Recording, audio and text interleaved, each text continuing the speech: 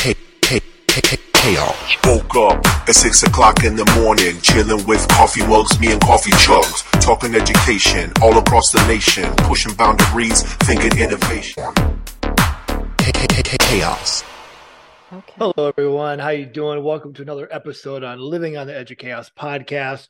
I am really excited for today's guest because we're going to talk about something that I really, really love, which is Lego, but not just Lego in the sense of the blocks, but really expanding beyond that to some bigger concepts that we are all grappling with, whether we're in education or in business or parenting or just personal life, working through how do we take some of these abstract thoughts and ideas and make them tangible to put in the action. And so part of this conversation will involve Lego, which I'm really excited about, but maybe in ways we haven't always thought about and many ideas beyond. And I'm really excited for this guest today because she was one that helped facilitate a workshop of mine through the Lego Serious Play learning and figuring out how all that stuff went on. I got to do that during COVID.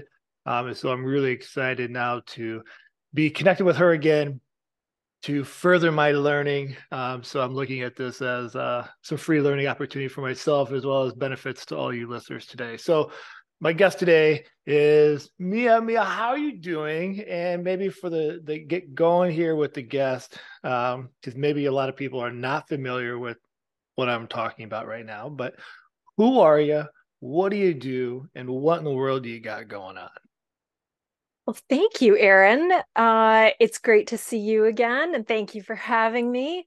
Who am I? Well, gosh, I do a lot of things, I guess professionally. I would call myself an executive coach. I mean, I am a credentialed coach. I am a facilitator, and I'm also a trainer. So I try to pass on the skills that I have in using Lego Serious Play to other facilitators and soon professional coaches in our newest training program. I love that. And so you wear a lot of hats. They all kind of fit in this bigger umbrella universe. But we don't just wake up one day and boom, here we are. And so I've been asking the guest recently this kind of question that stems from, well, people can't see it, but you can see all my Spider-Man gear on the back here. What's your origin story? How did you get into this line of work, or how did you get to like where you are today? Knowing that's never our final destination, but I think this piece that I've shared time and time again with the last couple of guests, it really, I think, opens up the perspective to why people are doing what they're doing. And so I know that could be the whole podcast itself, but what's kind of your roadmap to how you've got to this point where you're helping people with coaching and lead professional learning and Lego Serious Play and all of these different hats that you wear? Well, as I progressed through my career, probably for I don't know, 15 years, following a pretty typical career path, seeing that I wanted to move into a new area, into a new role, I just continued on my own learning journey. And then I had a pivotal moment, or maybe a pivotal experience in my personal life, where I went from being a sort of average person, not in a bad way, I'm not judging myself, but to becoming a very active, physically active person climbing mountains. And I think one of the things that I realized in that experience was that it wasn't always just about the knowledge or even the skills. A lot of my transformation was about changing my mindset, seeing myself in a different way. And by doing that, it allowed me or enabled me to take new information. So in this case, it was how to train to climb a mountain. And it enabled me to reach a goal that I probably thought was out of my reach until then, only because I could take this knowledge and apply it in a totally different way. So really just it was just a massive mindset shift that happened. And I think it got me thinking about how individuals and teams and really organizations also transform themselves. The thing that was stopping them wasn't a lack of knowledge. It wasn't, we don't know what the steps are, or I don't know what the steps are. It was changing their mindset, right? And being able to then apply all of that information that is available to us all the time. And so that got me curious about different methods to do that. So thinking about coaching, coaching an individual really is about helping that individual uncover what their tools and resources are. How do they change their mindset? How do they now apply all of the information that's available to them to achieve their goals?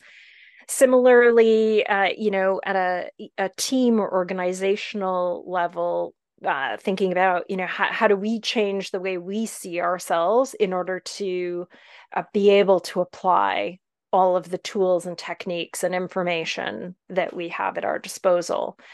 So just really, I would say, if I had to sum it up in a nutshell, it is just the transformation of the individual, team, organization, community, whatever, and what it takes for them to be able to do that.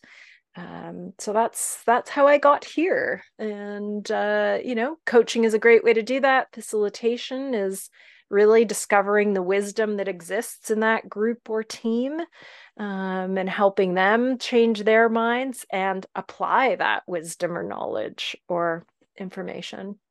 No, I love that. And there's so much there that I want to dive into. You hit some really key concepts I think are really critical, I think, to the conversation that I want to have with you. But I did not know that part about you, about climbing mountains. So I am curious, how did you get into that where you're like, I want to climb a mountain. So there's that. And I'm gonna stack another question on there because I know it's really good etiquette just to hammer people with a bunch of questions. And then, but I also am curious in that same kind of note, what's your favorite or most proudest mountain that you've climbed? So on a whim, I was reading a magazine. This was back when I lived in California, and I saw an ad for the Breast Cancer Fund. So a U.S.-based organization. They were doing a climb of Mount Shasta, which is also in California. And they were taking amateurs. They wanted people who were going to raise money and awareness for this organization. And it was a little bit on a whim, and maybe it was a serendipitous sort of conversation. Magazine open. I worked for the CEO of a company that was then based in California. And he came in and he said, "Oh, what's this?" He was a very active person himself. He said, "What's this?" And I said, "Oh, nothing. I could never climb a mountain. I'm a city girl, and Mount Shasta is over 14,000 feet high."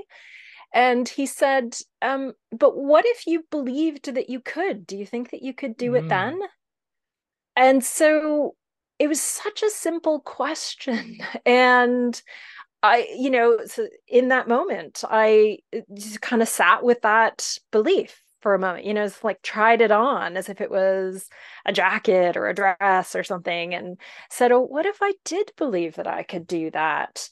And that really started me off down that path of, well, if I believed that I could climb the mountain, I would probably do this. I would think about what kind of training. And if I believed I could climb the mountain, I would probably ask people in my life to support me. And, so it was just the what if you did believe that or could believe that question. And so I say this is a pretty typical is it was simple, it wasn't easy, because then holding on to that belief is work in and of itself.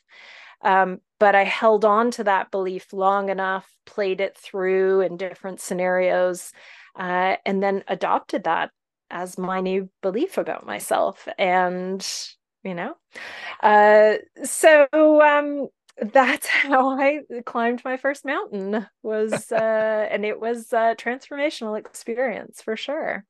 I can only imagine. And so we talk about that mindset and we talk about changing mindset. And we know that is such a critical piece. And for so many people, I'm looking at myself included and just my own personal journeys of like health and fitness, and my own personal journeys and professional. I see the work when I work with other administrators and instructional coaches and teachers, and you do the same thing with all the different realms of people that you work with, depending on how they come in contact to you through your various hats that you wear. So we think about the learning piece of, let me rephrase it. So we think about this idea of the belief that you just talked about, which I think is the catalyst to so much. But then there's this other element of learning. And I think for where I want to go with the next steps of this conversation, maybe we need to define learning a little bit, because you could have, I'm sure you did, you read or watched a ton of different books, articles, videos on how to climb a mountain.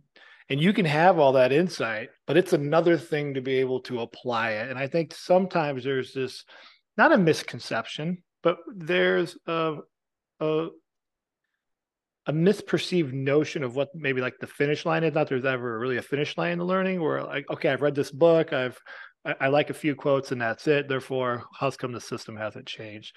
So could we unpack that a little bit? I know I just threw in a lot of ideas there. This idea of learning, and whether that's connected back to your mountain experience or with the work that you do now, helping people learn and then move into that application, because I think that's where the mindset starts to shift. But you got to, I think, also have a little bit of belief. I mean, it's kind of like a chaotic swirl of a whole bunch of variables that kind of have to intersect and interlock as we navigate these journeys.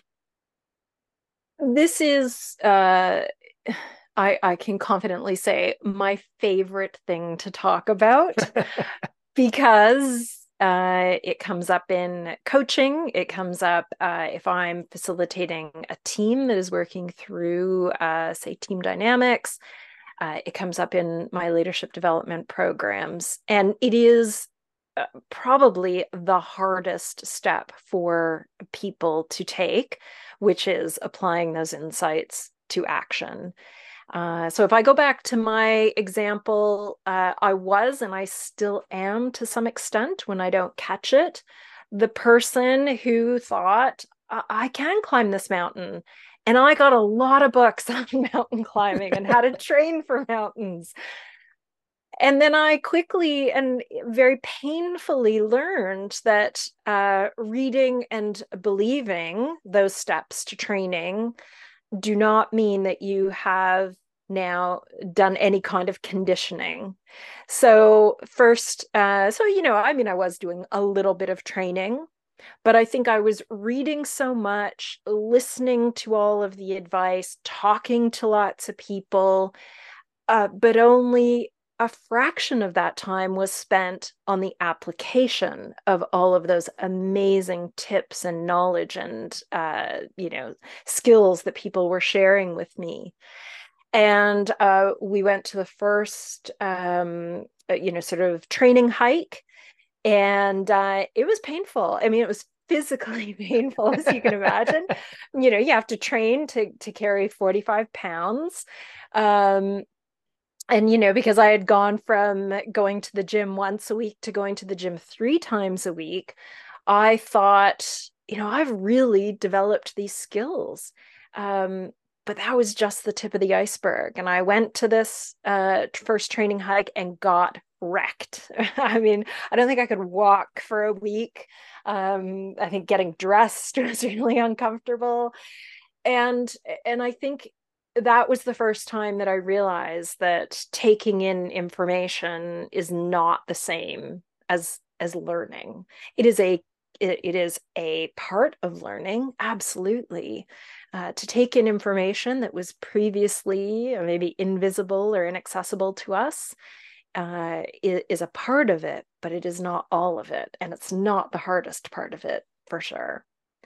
So I see this all the time in the work that I do, where people want a book to read, or they want to listen to me talk, or they're even happy to talk to each other.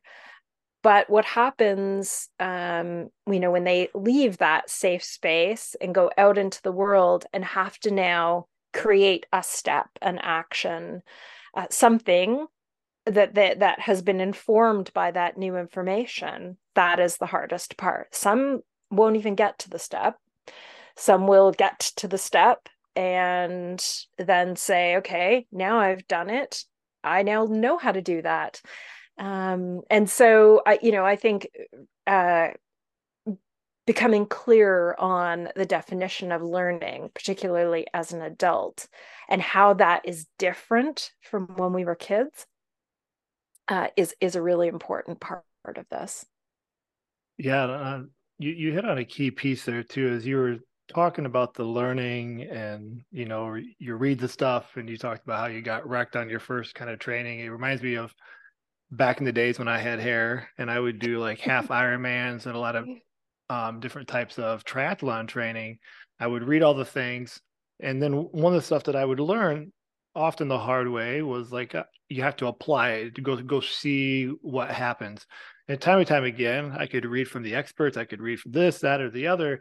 It wouldn't work necessarily as they talked about it. So there's that personalized approach that only you can figure out by doing. And I remember I would have to, like, especially like with nutrition, like my body operates different than some of these professional triathletes that are 100 pounds and can swim like a fish and things like that, versus my kind of frame. And so that application of learning, I think, is vital. And sometimes it can be almost like whether it's intentional or not, an excuse barrier to actually move into action. I got to do all this learning and research. I got to have all the research first. We got to do the book study first. We got to do the thing. We got to bring the speaker, and all it does is kind of stall. It's a stall tactic, whether that's on purpose or fear or whatever it be. I see that happen a lot. And so as you're doing this work, and maybe this is where stuff like Lego Serious Play really comes into action, how have you found success with helping people do the learning, which is important? You got to have a foundation of some insights to work with, and then start to merge that into the experimentation, the action phase, to find out what works. Because I think, as you said, it's the hardest spot. I completely agree. People want the information, they will learn it, they'll be appreciative of it, and then it sits. And I don't think it's because they're being rude or any of that kind of stuff. There's something going on. So how have you found success through Lego Serious Play, maybe other methods, to help people nudge into that action phase as a facilitator? So, two key things. One is helping them envision what that small step could be. And, so if I'm coaching without Lego Serious Play, then, we would talk about, what is one small step that will get you closer to where it is that you want to be. What is it a question you would ask, or maybe it's an action or it's a behavior. They would get to describe what it is that will start moving them toward that goal. The other thing is also developing a positive emotional attachment to that, right? So talking about what will that be like when you do that one thing. So let's say, in leadership development, it might be, if they're working on giving feedback to someone, they would envision what it's going to be like, what kinds of things they would say. So what's the first thing that you want to go and practice? So maybe the first thing that they want to practice is they want to open their feedback conversation with a statement of intent. Erin, my intent here is to give you everything that you need to be successful. I want to offer you some feedback that is going to help you achieve your goals, right? So they've now decided, okay, the first thing I'm going to do is I'm going to practice that intent. So now we layer on the emotional attachment to it. And, so what's that going to mean for you if you walk in and you start that feedback conversation with Erin and you lay down this intent that you have? No, so they would start to imagine, well, I'll feel really good, like I'm being transparent and that's aligned with my values. And I'm setting the other person up. I'm setting Erin up to have a positive experience and to feel like they're safe and like I'm invested in their development and right, like all the things. And so I think those two things, what's the one step? Because if you're working on your feedback skills, I probably wouldn't talk to you about all the things that you need to improve in those feedback skills. But starting with that one thing of, I'm going to open my next feedback conversation with a statement of intent, right? So one step they're going to practice. And what is the benefit going to be for them in terms of the emotional benefit? So I think those two things. And as you can imagine, using Lego Serious Play to do that as well it just takes it to the next level. Because now, instead of asking you, Erin, what's the first thing you're going to do? Let's talk about one step would look like. It's build a model to show the one step that you're going to take, right? Or if they say, the first thing I'm going to do is I'm going to have a really clear intent statement at the beginning, then build a model of you presenting your statement of intent at the beginning of that feedback, right? So now they build a model.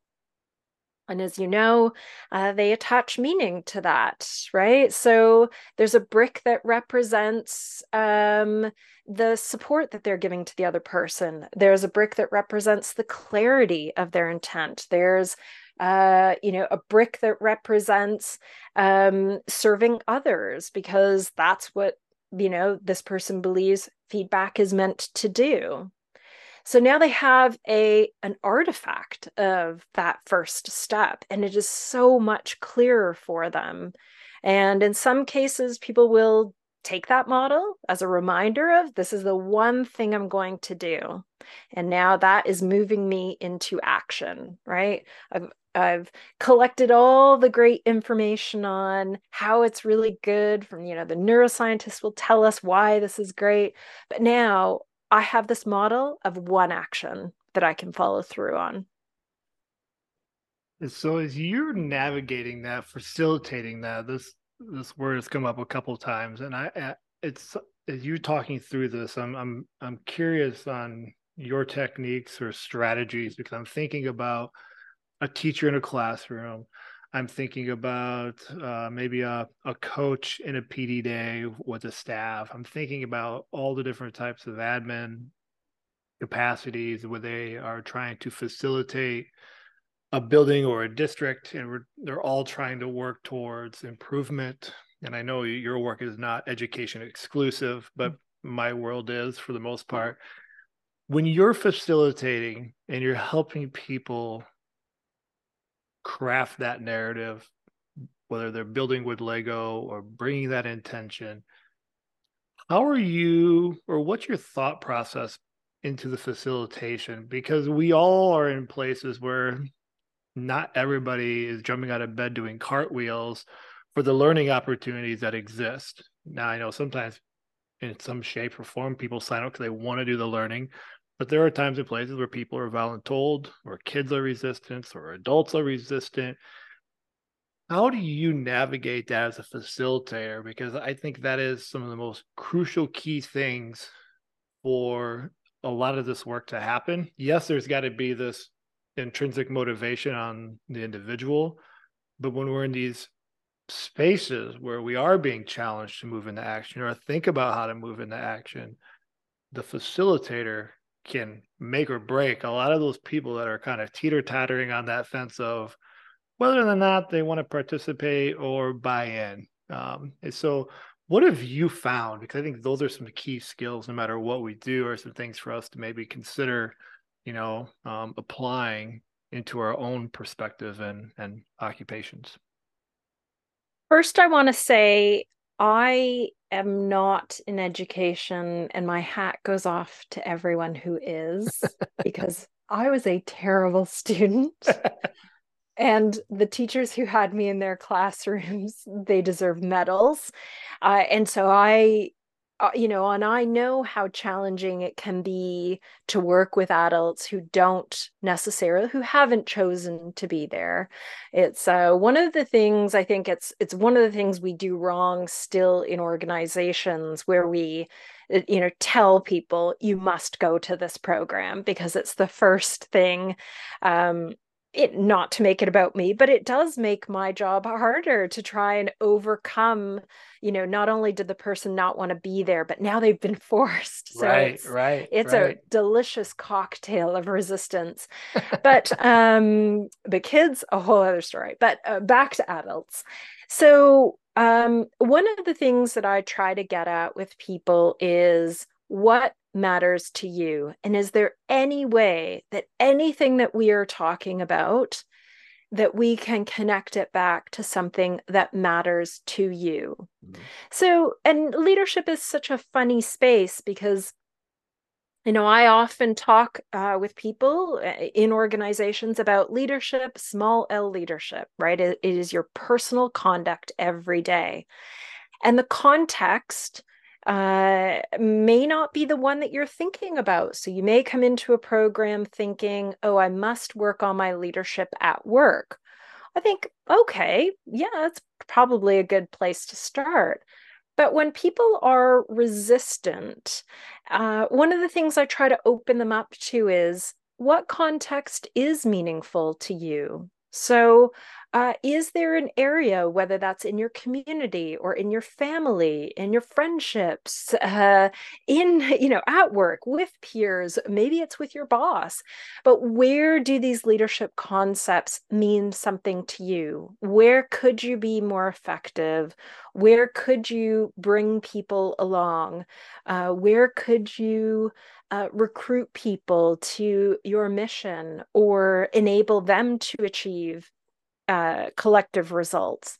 So I think, always trying to get them to imagine there is a place in my world somewhere that this could be useful or meaningful. And try to listen to all of this and these opportunities through that filter instead. It doesn't only have to be at work as a manager of a team of 4 people.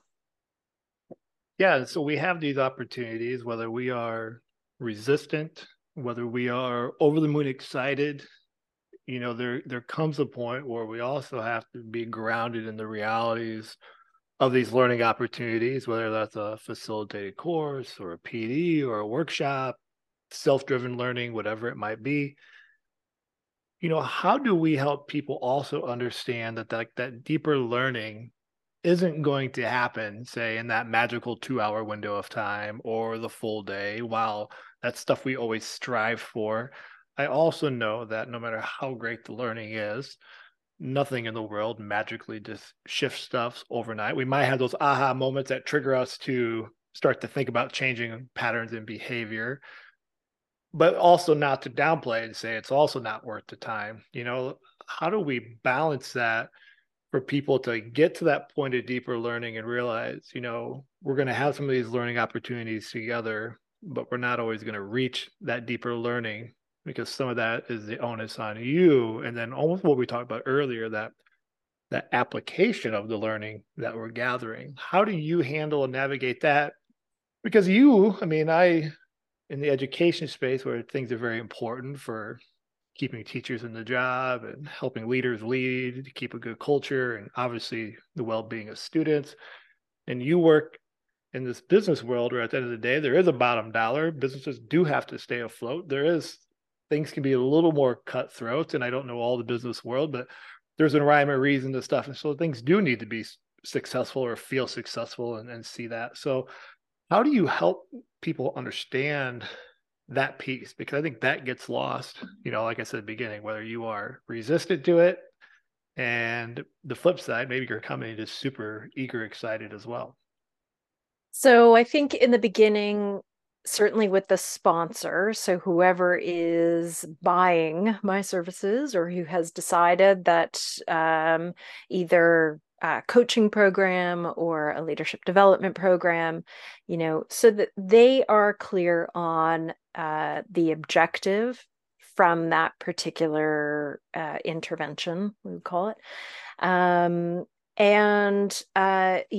yes, I want to understand the overarching business objective, but trying to help the sponsor see that, as an example, a team that has worked together, I had this recently, team that has worked together for the most part, over the last 15 years, and people have come and gone, but the principles have remained the same.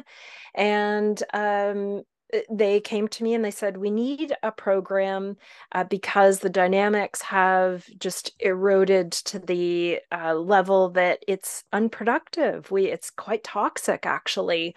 And unfortunately, over 15 years, that has really taken root here.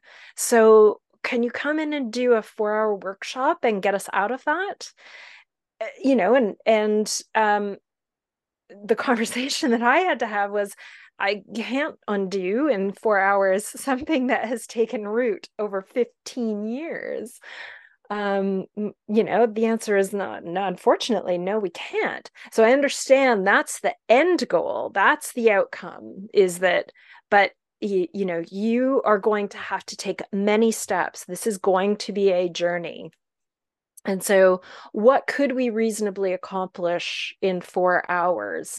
Or how could we break that down so that it wasn't just one 4-hour intervention? But then also being very clear and transparent with those participants. What do we want to accomplish in the 4 hours? And I will often tell people that this isn't the swimming pool, but this is the springboard, right? When you leave here today, you will be ready to jump into the pool, and you're going to try all sorts of different things to start to shift how you swim together. But this isn't the pool. You're going to still be on the diving board, or you're still going to be, on the deck when you leave here. But you'll know, what should you do first? Should you jump in and try the doggy paddle? Should you jump in and immediately go to side stroke? I don't know. We'll have to figure that out together. But I think just being clear and transparent with those individuals, it allows them to set their expectations and, to some extent, even take the pressure off. We don't have to leave here in 4 hours thinking everyone's awesome and why were we being so silly for the last 15 years doing those crazy things to each other.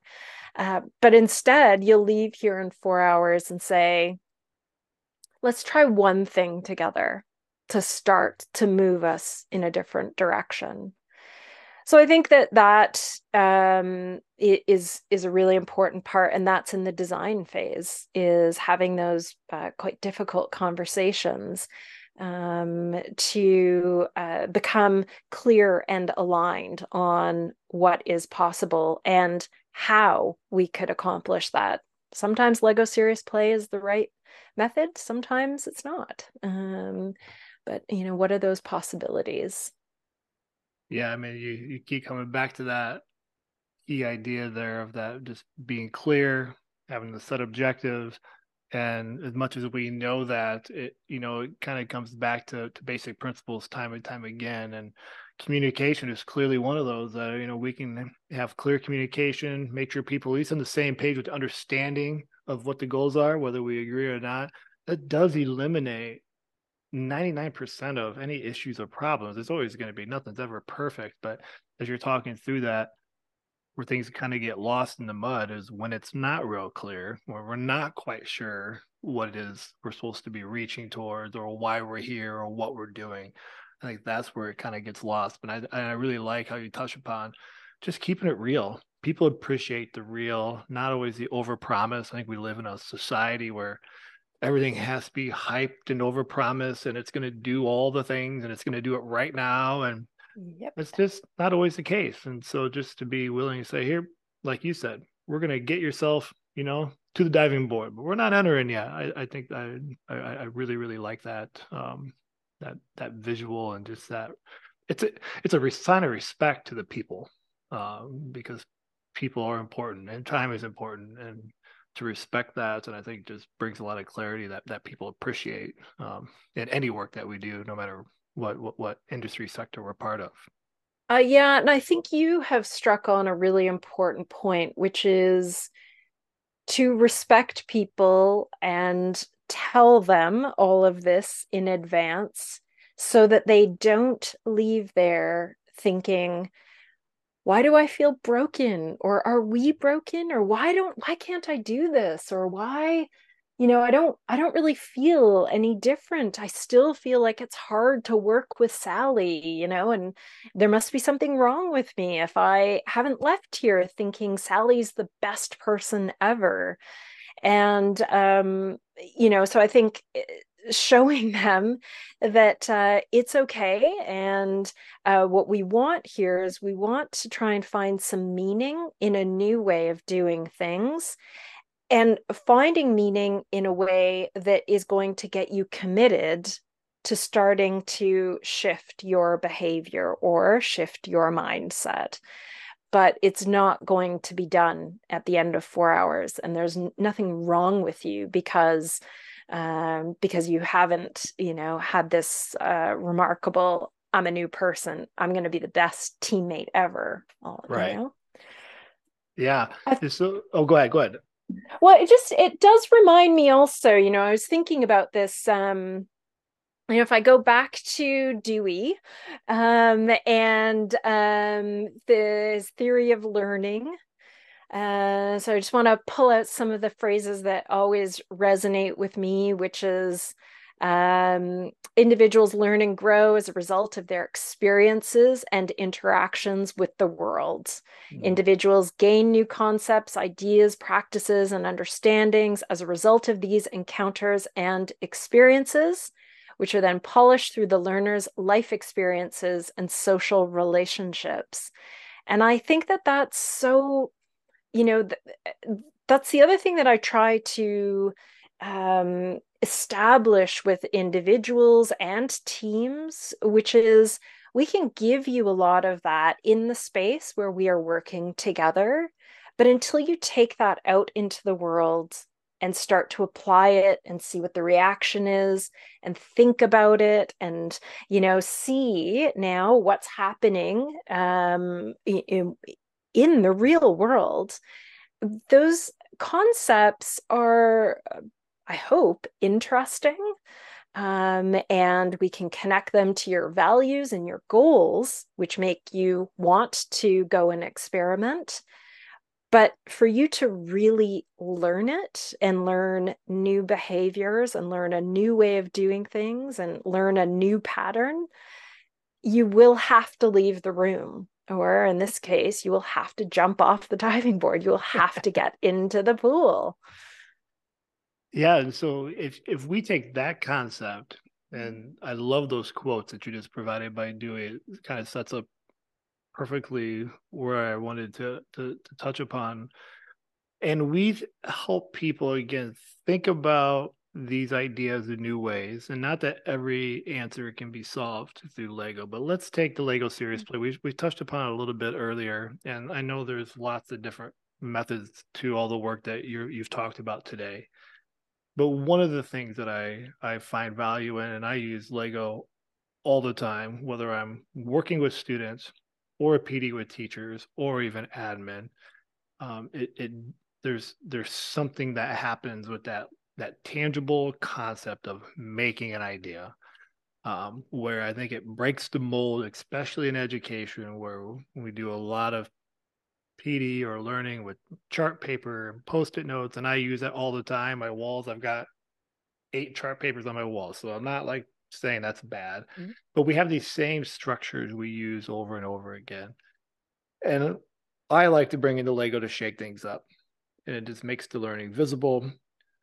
But there are adults that will question it. They will question the methods, or why are we doing this? Or this is childish, or, they can't see it right away. And so we're talking about all of these critical concepts that we're just talking about right now and helping them build into follow-up habits and routines and maybe new structures and protocols. You know, how do you work with that? Because I'm assuming whether I feel that in the education space, I know you probably feel that same kind of resistance with people in the business space. Not all of them, but they're there. How have you navigated that? Because I also see on the flip side, the reason I'm bringing this up is I also see how quickly the aha moments come to be, where the pressure is off of them, but it's on the build, and people start to see what is, a bundle of bricks that don't look like much, and all of a sudden someone tells a story behind it, and people are just enamored and they're leaned in and they're laughing and they're engaged. I know what happens, but there is that initial part of that comes with that. So can you talk a little bit, whether it's about the negative thing or just the power of using Lego to work through some of these murky topics, like leadership, or how do we communicate, or relationships between colleagues when maybe we don't like each other, but we still have a job to do. What have you found through your experience? So I think one thing that I've realized, so I've been very fortunate that I've had very few people who've been maybe candid about thinking, that, oh, this is, what are we doing? This is a waste of time. But, you can usually spot them by their body language and always ask, is there anyone who's not so sure about what we're doing here? And occasionally you get the brave soul who says, yeah, I don't really understand, like, how are you actually going to get us to some meaningful conclusions here? We all find our own language for, how about 45 minutes and just see what happens. If this is new to you, let's just see what happens at the end of the 45 minutes, which is usually the first break. I say, if you can just give it a go for 45 minutes, I'll buy you coffee. Yeah, that's me being funny.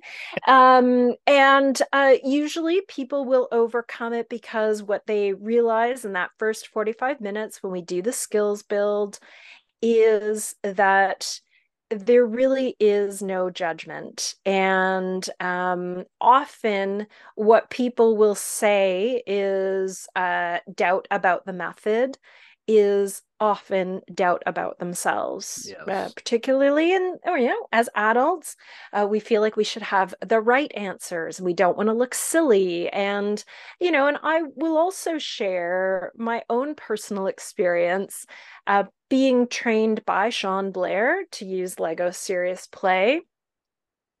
Was a bit outside my comfort zone. The very first skills build, at that time it was build a duck, and I thought, oh, he's going to judge me. And I remember feeling very hesitant myself, even in the training. And then as soon as Sean said, okay, like, your answer is your answer. There is no right or wrong here. And so I think, I was able to push through that. And I realized immediately that I wasn't really questioning the method. I was questioning myself. Is this person going to see me as any less of a credible professional if I don't have this amazing answer? So I think similarly, in development, and we see this all the time in leadership development, where people are a bit hesitant at first for the same reasons. It's hard to admit that you don't know something. And now we start talking about topics that are making people uncomfortable: self-awareness, accountability. We're asking them to go deeper, further with a concept, and they don't know. So instead of saying, I don't know, and I feel like there's so much for me to learn here, they say, this is silly. This is like, why are we doing this? Of course, like, you name it. I'm the director of such and such. Of course I'm a good leader. I don't even know why I'm here. So I think, with Lego Serious Play, as the facilitator, just recognizing that people bring their stuff to the room, and how can you create a space where it's safe for them to play through all of those concerns and have those concerns knocked down, if you will, where they see, oh, I'm not being judged, and oh, my colleagues are interested in this model that I've built of this metaphor, and it really can mean anything. I've stuck 4 bricks together, and I told a story about what cats think, and if you've done our training, you know what I'm talking about. And people were interested. People asked, oh, wow, that's what cats think. Okay. Does that blue brick, does that mean anything in particular? No, and now we're listening to each other. And so I think, if we can just help people get past that initial phase, and certainly whether it's Lego Serious Play or just leadership development, not judging those maybe those speed bumps that people hit in the process, and just accepting it and trying to come at it from a different angle to see if there's a different way that they could engage. Yeah, I love how you phrase that. It's not a doubt about the methods, but about themselves. And I really think that's what it is. They're not coming at it attacking, going Lego's stupid, but I think there's a fear, a trepidation sometimes that of being asked to be vulnerable, that I am going to have to put an idea out. And we do live in a society where we are judged all the time, whether we see it, acknowledge it, understand it or not. And so to create those learning spaces where, just like you said, we build and there isn't judgment. And I know in education, it's really important to, when I work with different classroom teachers, and we'll do some of these different types of skill challenges to get the gears turning with the kids, and kids are great, but there is a competitive spirit going. We do not judge or interpret any of the builds, and that's going to be really, really hard for you. And a lot of times it's by that it also means like we're also not always we can't be giving positive praise either. Yes. You have to remain neutral. So in education, it's not so much the negative, or it's wrong, or it's not right. It's working really hard to bite your tongue to not do the flip side, because they both kind of work against each other, as much as you want to. I'm not saying you don't give any sort of positive stuff, but like those judgment statements, or those misinterpretations, like, oh, I love how you built this. And we talk about education, and it's the same thing with Lego Serious Play. If they had a different story in mind or a different interpretation of it, especially with kids, they do want to please teachers. Now all of a sudden you've told them that's wrong unintentionally, and now they want that right answer, but there isn't a right answer. And so it's a fascinating, it's really hard, I think, with the educator space to just not say things. And just I think with facilitators, sorry to cut you off there, No, it's Aaron. great. Jump in. But I think that is the same. And I do see facilitators who they get very excited. I love that. That's so amazing. And then you get to the next person, you're like, oh, thank you, Marcia. Any questions for Marcia? Okay, let's move on. And I know I'm watching saying like, ooh, Yeah. she didn't think Marcia's was as good. And that's a skill I think I will only speak for myself as both a coach and facilitator, something that I constantly work on. In the moment, am I aware that I'm simply inquiring or acknowledging rather than judging or praising, to the extent that I'm now setting a new standard, because once people see me say, oh, I love that, they're thinking, did you not love mine? So judging even positively, I think, can have a negative, an unintended consequence. Right. Absolutely. No, this has been so great. I could literally bombard you with questions here for another hour because every time I get a chance to speak with you, I learned so much, but I do want to be respectful of your time because I know you're a very busy person. And so when we go to wrap up here, I just want to make sure that you have an opportunity. We've talked about a lot of things, but I know we've talked a lot behind the scenes and different things with that. Is there anything else that you want to share with the listeners that we didn't get to that you want to make sure you have an opportunity to touch upon? Because I know we could go on for hours on lots of different topics, but I want to make sure that if there was something pressing or something we've talked about earlier that you want to expand on, that you got that opportunity to do so. And if not, that's perfectly okay as well.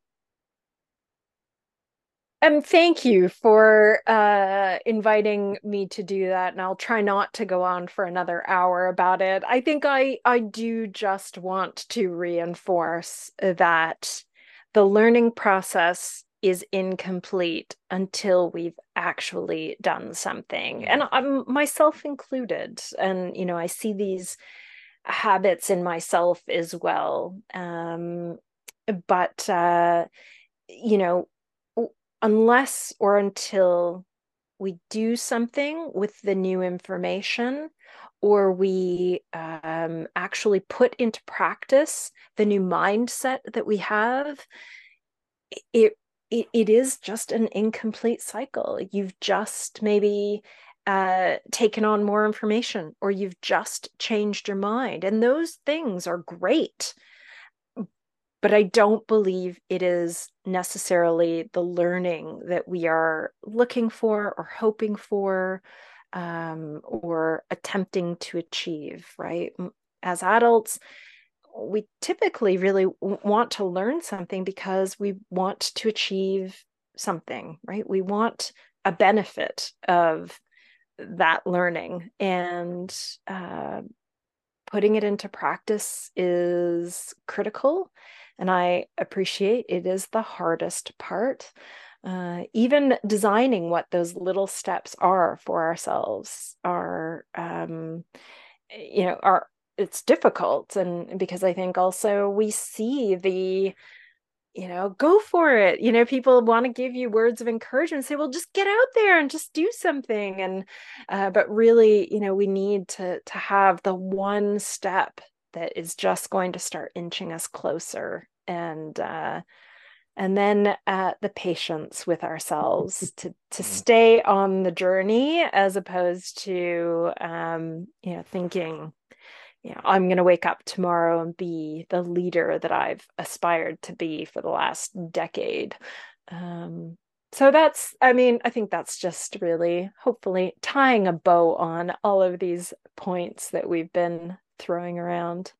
No, I love it. And I've got, so many notes here I've scribbled down, so many insightful thoughts. And I really appreciate that. I think whether we're climbing a mountain or working through a cultural issue within an organization or trying to do some new learning, you've provided just some great things for us to consider about both with ourselves and with others, and what we can do to be proactively just a little bit better. And like you said, take that learning from that inaction, incomplete save, moving it into action and doing something with it.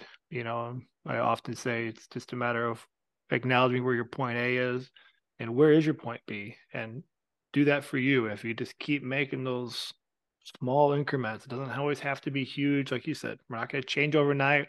We're not going to get everybody in the pool in a 2-hour workshop. We might still be at the base of the mountain at the beginning, but over time and through habits and working through those steps, we can definitely scale any challenge that comes our way.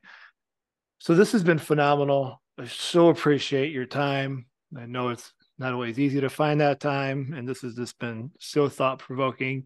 If people want to learn more about you and gain other insights from you and just follow your journey, we'll get all this in the show notes, but where are some best places for people to follow up and bring your insights and value into their networks?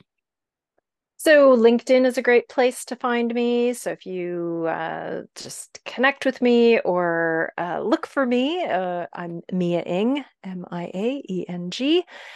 Certainly on my website, Cognizant cognasscent.co, so cognasscent.co, which is a coined word for elevated thinking. Hopefully we can all do some elevated thinking together. Probably the two best places to find me.